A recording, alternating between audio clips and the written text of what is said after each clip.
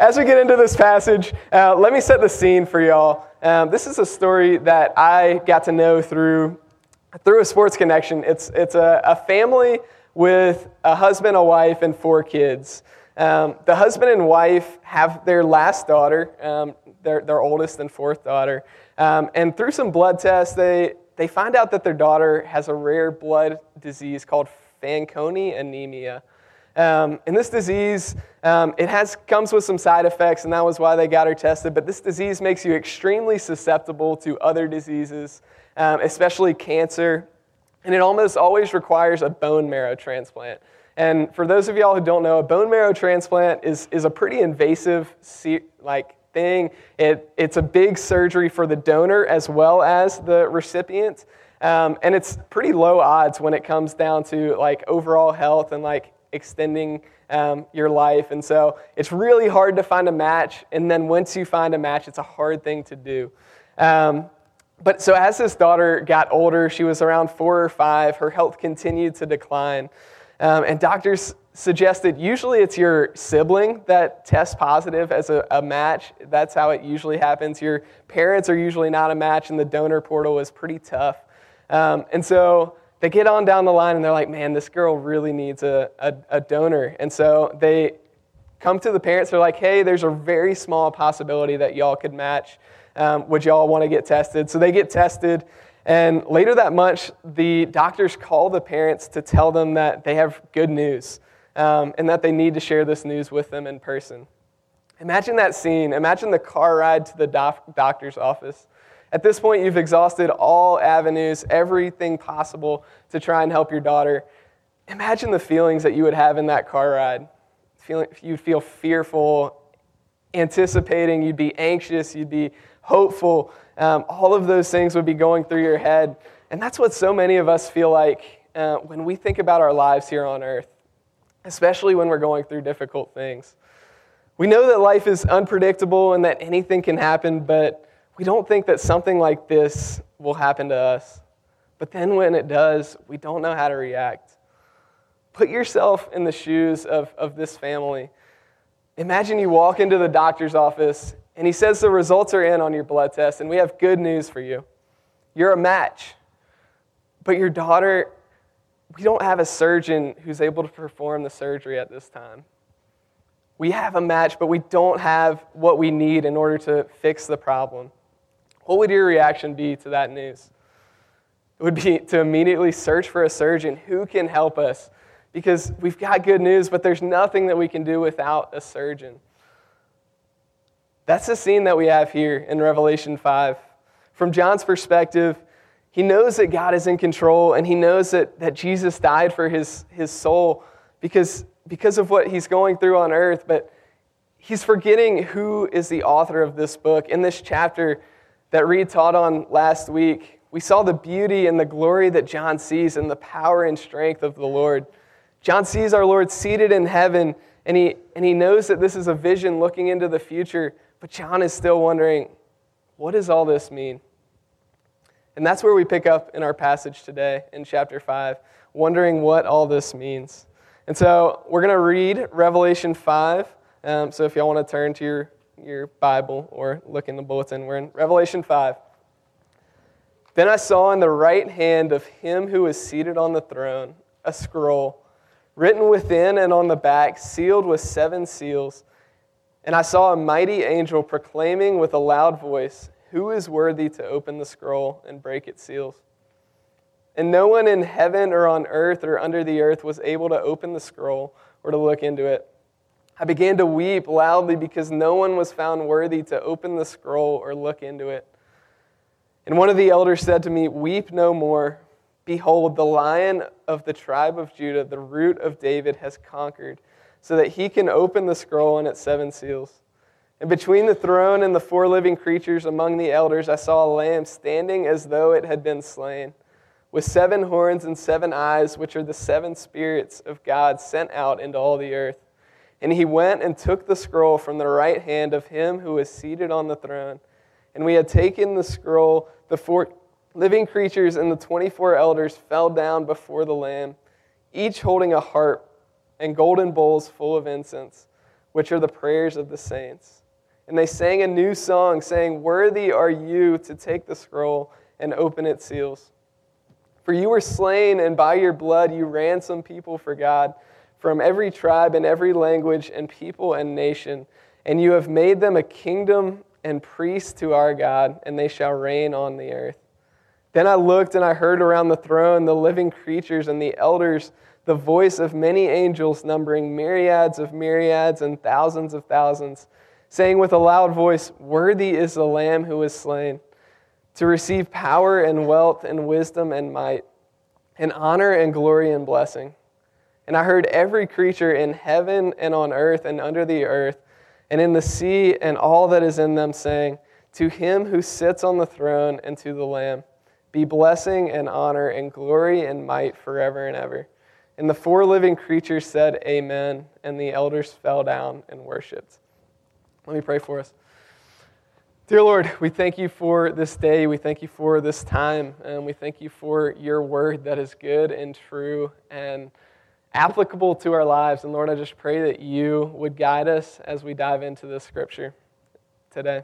Lord, I pray all this in your name. Amen. So in this passage, we're given a snapshot into the future, and John makes that clear in the first chapter of Revelation, and Reed has talked about that. But we see two major things in Revelation 5 that I want to explore. Number one, we see a scroll, and then number two, we see a lamb. And we're going to dive into that today. But when you think about all of human history, what are some big moments that stick out to you as moments or days that people will never forget? Maybe it's the 2018 National Championship. Maybe it was the day that your niece or your nephew was born. Maybe it was something bad, like the day a loved one died. Or maybe it's the day your parents told you that they were getting a divorce.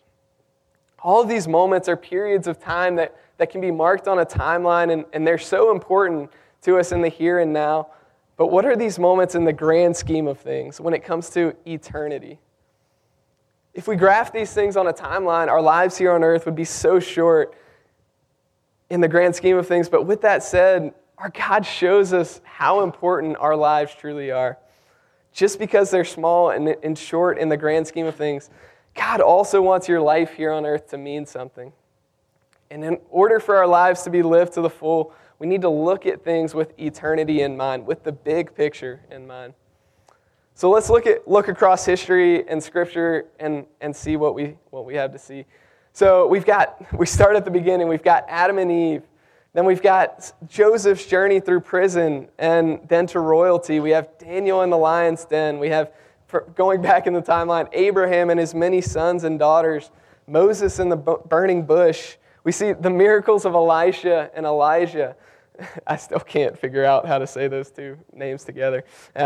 That was a common theme last year. We see Peter walking on water and denying Jesus 3 times. We see Jesus' life, death, and resurrection. Each of these things God has planned from the very beginning and would be marked as really significant on the timeline of human history. An exercise that I did when I was in college, I went through my entire life and wrote down each of the significant things that have happened and in my life, and it gave me such a good understanding of what makes me unique. And that's an exercise I would encourage you to do yourself. But we learn so much about our lives through the events and the moments that shape us. And the idea that I want to convey to you today is that our lives matter and the things that we're going through matter. But this passage shows us that eternity matters too. That big picture matters too. We need to live our lives in light of what is to come. So let's look at that in our first point in our passage, the scroll. During this time period, scrolls were super important to people. They were used to write significant things down. Not just anyone had a scroll, but especially not one that was, like we see in verse 2, written on both sides. This was not typical during this time. It was very hard to do from a scribal perspective. I just took a class on New Testament canon, so this is probably more information than you want. But they give you a scroll is a piece of papyrus or paper. bet y'all didn't know that. A piece of papyrus that is written on, and it's usually backed by a piece of leather or something hard that they're able to write on. So it's very rare for a scroll to be written on both sides. So that means that there was a significant amount of time and energy put into the writing of this scroll. We've seen scrolls at other points in history, in Daniel and Exodus, and they're often pointing towards something significant or something important for the time, like a treaty or a contract. And in this case, John believes and knows that the scroll contains a plan for what's to come. This scroll contains God's plan for everything. We see the importance of the scroll in the imagery here because the scroll was resting in the right hand of him who is seated on the throne. Reed talked about last week how the throne is never vacated, and God has always been seated on the throne, and he always will be. We see a mighty angel calling for help, yearning for someone who's able to open this scroll, but no one's worthy. And that's something that I want to take a closer look at. When John realizes that the scroll can't be opened, in verse 4 it says he began to weep loudly. And this is not just John crying, but John is telling us that he's weeping loudly. One thing that I think is cool, that at least John was self-aware. He was able to say in the Bible that he knows is going to be read for a long time, that he was weeping loudly. So he's sensitive. He knows, he's confident in himself. But weeping also begs the question, what is John weeping about? So let's put ourselves in John's shoes here. John is living in the first century during the reign of some really bad kings and some Roman leaders who would kill anyone who was suspected of being a Christian. John himself is currently on an island in the middle of nowhere because he was a Christian. He'd been banished for believing that Scripture was God's word. And it's believed that John may have been the only disciple who wasn't martyred and killed for his beliefs.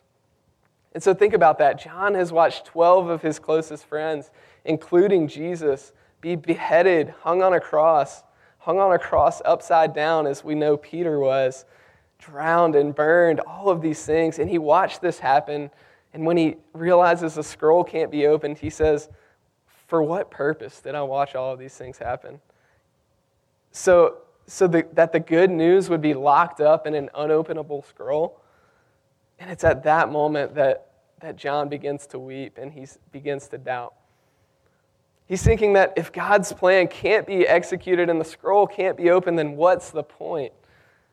And I think it's a fair reason for him to be weeping. So many of us live in a bubble, myself included. We live in Clemson, South Carolina, where the worst thing we have to deal with is Clemson University parking ticket people, which is a bad thing. I've felt the wrath of their glaring eyes. But I'm kidding. But seriously, what is our biggest concern? What are we really thinking about? I know that many of y'all have experienced things that are so much worse than that. We see problems like sexual abuse and human trafficking as a real and present danger in our world. I even experienced the grief of a suicide just this past week. A friend of mine from high school, I got a call on Thursday that he had taken his own life. He had a son and a wife, and it really struck me. It hit me pretty hard on Thursday. I was asking myself the question, why? And what is wrong with our world? That's the question that John's asking in our passage. John so desperately wants this scroll to be open because he knows the importance of God being in control. He so desperately wants God's plan to play out that he begins uncontrollably weeping. And at least John, like I said earlier, John's showing his feelings. Some of us, when things get hard, we shove reality down and we don't want to feel anything. Even when we have bad news, we hide that from anybody that we can. Think back to the illustration I talked about at the beginning of this message. What if a doctor told you that they had the solution to your son or your daughter's illness, but there was no one to perform the procedure? How would you react? Probably similar to John, frustrated, sad. John is afraid that God's plan won't happen. And that's the problem, is that John is It wouldn't be an issue if it wasn't God he was talking about. The problem with this scenario is that God is that person. God is the one with the plan. He is the only one that can open the scroll, and John has lost touch with that. Where are you trying to control God in your life? Where are you feeling the temptation to take matters into your own hands? Maybe it's financial security, grades, relationships, just to name a few, but what is the answer? And that's where the answer is in our second point, in the lamb or the lion. How are things going to play out? Let's look at that second point, the lamb. John is told by a fellow believer or elder in heaven in verse 5 to weep no more. He says, "Behold, the Lion of Judah, the Root of David, has conquered and is able to open the scroll." The elder wanted John to remember for himself the truth of the gospel before he saw it in a vision. That's something that we see a lot in Revelation. We hear things and then we see things. I think the author wants us to get a perspective of hearing things and seeing things and how important both of those perspectives are. And so John hears that God, the Lion of Judah, the Root of David, has come to rescue us. But then what does he turn around and see? He doesn't see a lion, but he sees a lamb. And when I say a lamb, I want you to get kind of a picture in your head. This is not a sheep, a fluffy, big, kind of nasty sheep, or like a 400-pound mountain goat on the side of a mountain. I just imagine like sitting like this. I told you earlier I love animals, and that was what I thought when I thought about it. Y'all probably don't think at all like that. But no, what John sees is a tiny little lamb, one that like a middle schooler or an elementary schooler could hold in his hands.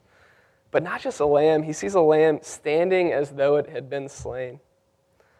And that's the picture that I want you to get here.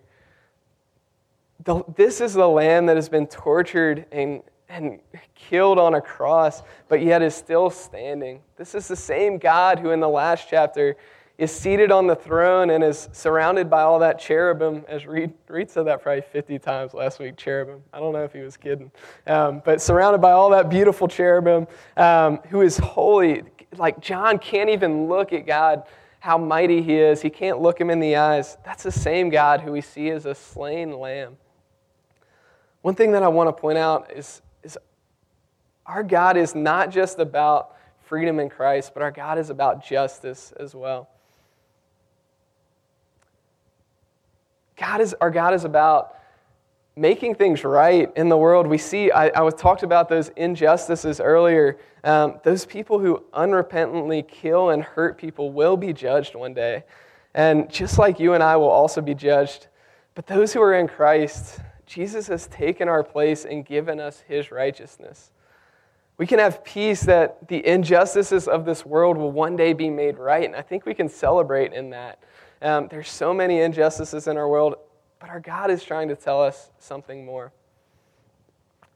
When I read this passage, I'm tempted to just lump it in with the story of the cross, which would not be completely wrong or a bad thing, because this passage is about Jesus. But there's so much more to this passage than that. We're not just talking about the here and the now of this earth, but we're talking about eternity. We're talking about forever and always extending line. That's a concept I've always had trouble getting my mind around. But this passage is more. It's 2 Corinthians 4:18 says this: "As we look not to the things that are seen, but to the things that are unseen. For the things that are seen are transient, but the things that are unseen are eternal." That means that it's okay for us not to physically see things. Anna Grace prayed that we would have eyes to see and ears to hear. And that doesn't have to be physically, but that can be spiritually or in our heart, in our soul. We can see things, and they can be so good. Unseen things are eternal. That's a good thing. Paul David Tripp, in his book Forever, which is a great read if y'all are looking for a good book, talks about seeing things from a spiritual perspective. And he says this: when you see things, you acknowledge their existence and then live in light of them. So when we see things, we acknowledge their existence and then we live in light of them. What we do with the Bible is we see what it says and then we try and live in light of that. The last time that John actually saw Jesus, he was either on a cross or sometime post-resurrection, maybe at the ascension when Jesus stood on the mountain and was raised up into heaven. But John is seeing his best friend, his mentor, his teacher, and that's what we should see when we look at Jesus, but we should also see the Lion and the Lamb. He is our strength when we need him to pick us up. And he's our Lamb who's experienced all the things and can empathize with us because he's been through it all and so much more. John is seeing Jesus now in a different light, and he's seeing that from an eternal perspective. And what happens next in our passage is very important. The Lamb, Jesus, takes the scroll that we talked about earlier, very important scroll, and immediately the throne room knows that Jesus is worthy to open it. That's what we sang about earlier. He is worthy. And this is what happened next. In verses 8 and 9, it says, they fell before the Lamb and they sang a new song. That's something we haven't talked much about. But if you read Revelation, there are so many song and hymn references that we sing today that come from this book. Because Revelation is all about worship. It's all about celebrating our God. But in this instance, something changed because they knew that they needed to sing a new song. This is new and different and awesome. What is different was that the scroll was about to be revealed to all of creation. We see in this passage that it goes from all the living creatures in heaven worshiping, and it goes worshiping God to myriads and myriads and thousands of thousands. Myriads and myriads means like hundreds of millions. I mean, that's just a concept that I can't wrap my mind around. It's just so many people. And then it goes even further than that. It goes to every creature in heaven and on earth and under the earth. The worship is no longer confined to the throne room that we've been in for Revelation 4 and 5. But every creature in heaven and on earth is worshiping our God, undoing the curse that was put on our earth when Adam and Eve sinned at the beginning. This is a moment that should not be overlooked. Our world will one day completely be free from sin and death and injustice. All of these things will be made right, and God as our creative. Our world will be as God created it in the beginning.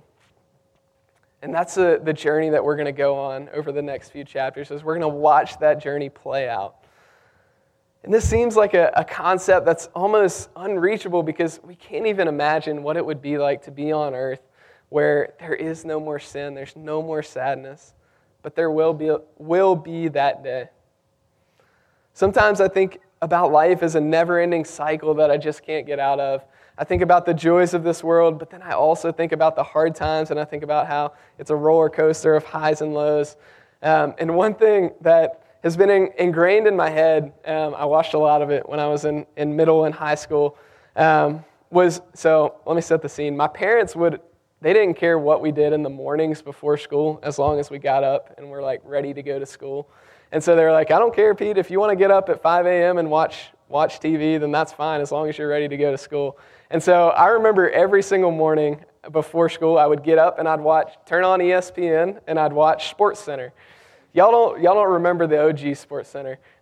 So OG SportsCenter, at 5 a.m., they woke up and they filmed a 1-hour segment of SportsCenter, and then they replayed it from 5 a.m. until noon. It was the same exact thing over and over and over again. I loved it. There were days where I'd watch it from 5 a.m. to noon, and it was the same exact thing. But I remember SportsCenter played this one video that I always loved to watch because it showed the reactions of family members when loved ones or their mother or father came home from serving overseas in the military. And each of the family's reactions to their loved ones coming home are so genuine. They almost always did it in like a football stadium or a basketball arena, and they did it in a unique way. But every reaction was so unique. You would have little kids just saying daddy and being so overjoyed. People would break down crying. Others would just take off sprinting towards their loved ones. It painted such a picture of what things will be like one day. That's the picture I got when I read this passage. They didn't care who was around them. When the angels and elders, when they heard this news that the scroll was going to be opened, they fell down before the Lamb. all pain, all worries went away because the one who's supposed to be sitting on the throne is there, and he's not going anywhere. Our temptation is to apply the Sports Center concept to God. And Sports Center concept, that's trademark, so y'all can't use that unless you use my name, obviously. Let me explain what I mean. But we know that in the video, most likely, the man or the woman is going to have to leave their family again and go on to another tour. We're right back where we started. It just replays the cycle. Once I watched the Sports Center episode the first time, it's just going to play the same thing, and it's going to get a little bit worse each time. But our tendency is to do the same thing with this passage, or even the Bible in general.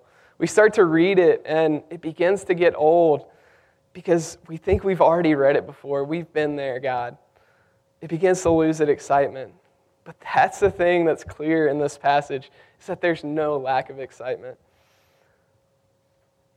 After they sing the first song, the number grows, and they sing again, and they sing more songs, and they gather, and the crowd expands. There's no lack of excitement. Nothing is getting old because he is worthy to open the scroll. So often, I'm expecting to be my own Savior.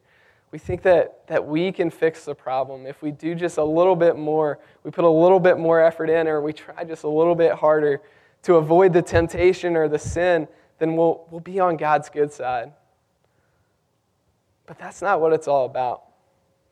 We see in this passage that there's an ultimate comfort in not having control.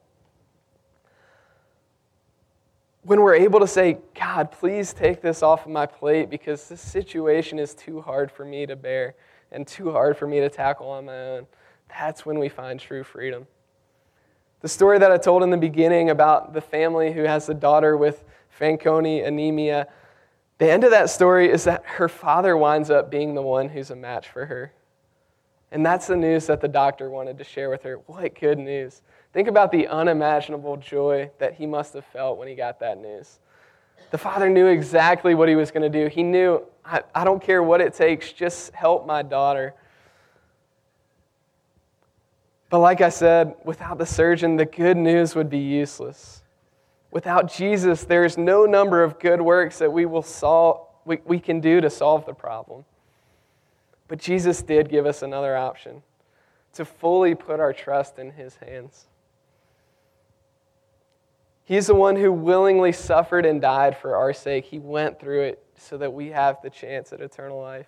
Ephesians 1:5 says, he predestined us for adoption to himself as sons through Jesus Christ. God has adopted you and me as sons and daughters into his family. If the question is, are you willing to accept that invitation? Because as the song goes, we didn't sing the verse in He is Worthy, but it says, one of the verses says, does our God intend to dwell with us again? And the answer is, he does. Our God wants to dwell with us again, whether it's in the throne room in heaven or whether it's on earth. We will be worshiping again with God one day if you are in Christ. God's plan is so much different than the outcome of this story that we see with the family. Because when we really dive into the story, this little girl, there's still so many things about her life that are still unfinished. The little girl, she's still suffering some of the impacts of the disease. The father wasn't a 100% match, so there's still going to be some complications.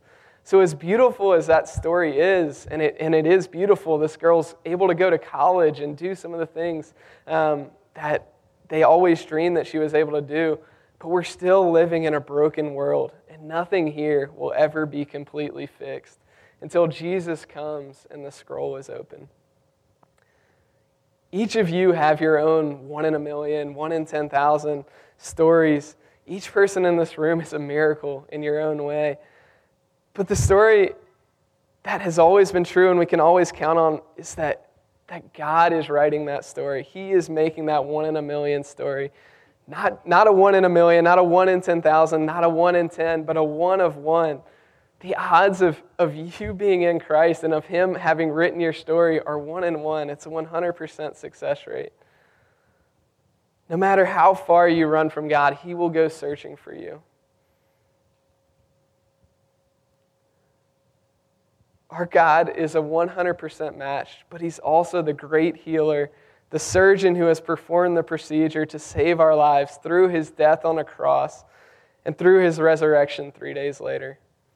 We can stop searching for the cure to this world because our God is the Lion of Judah, the sacrificial lamb, who has defeated sin and death. So let's worship our King with forever in mind. We're going to do that through prayer, song, and fellowship with fellow believers as we end the night tonight. So let's pray.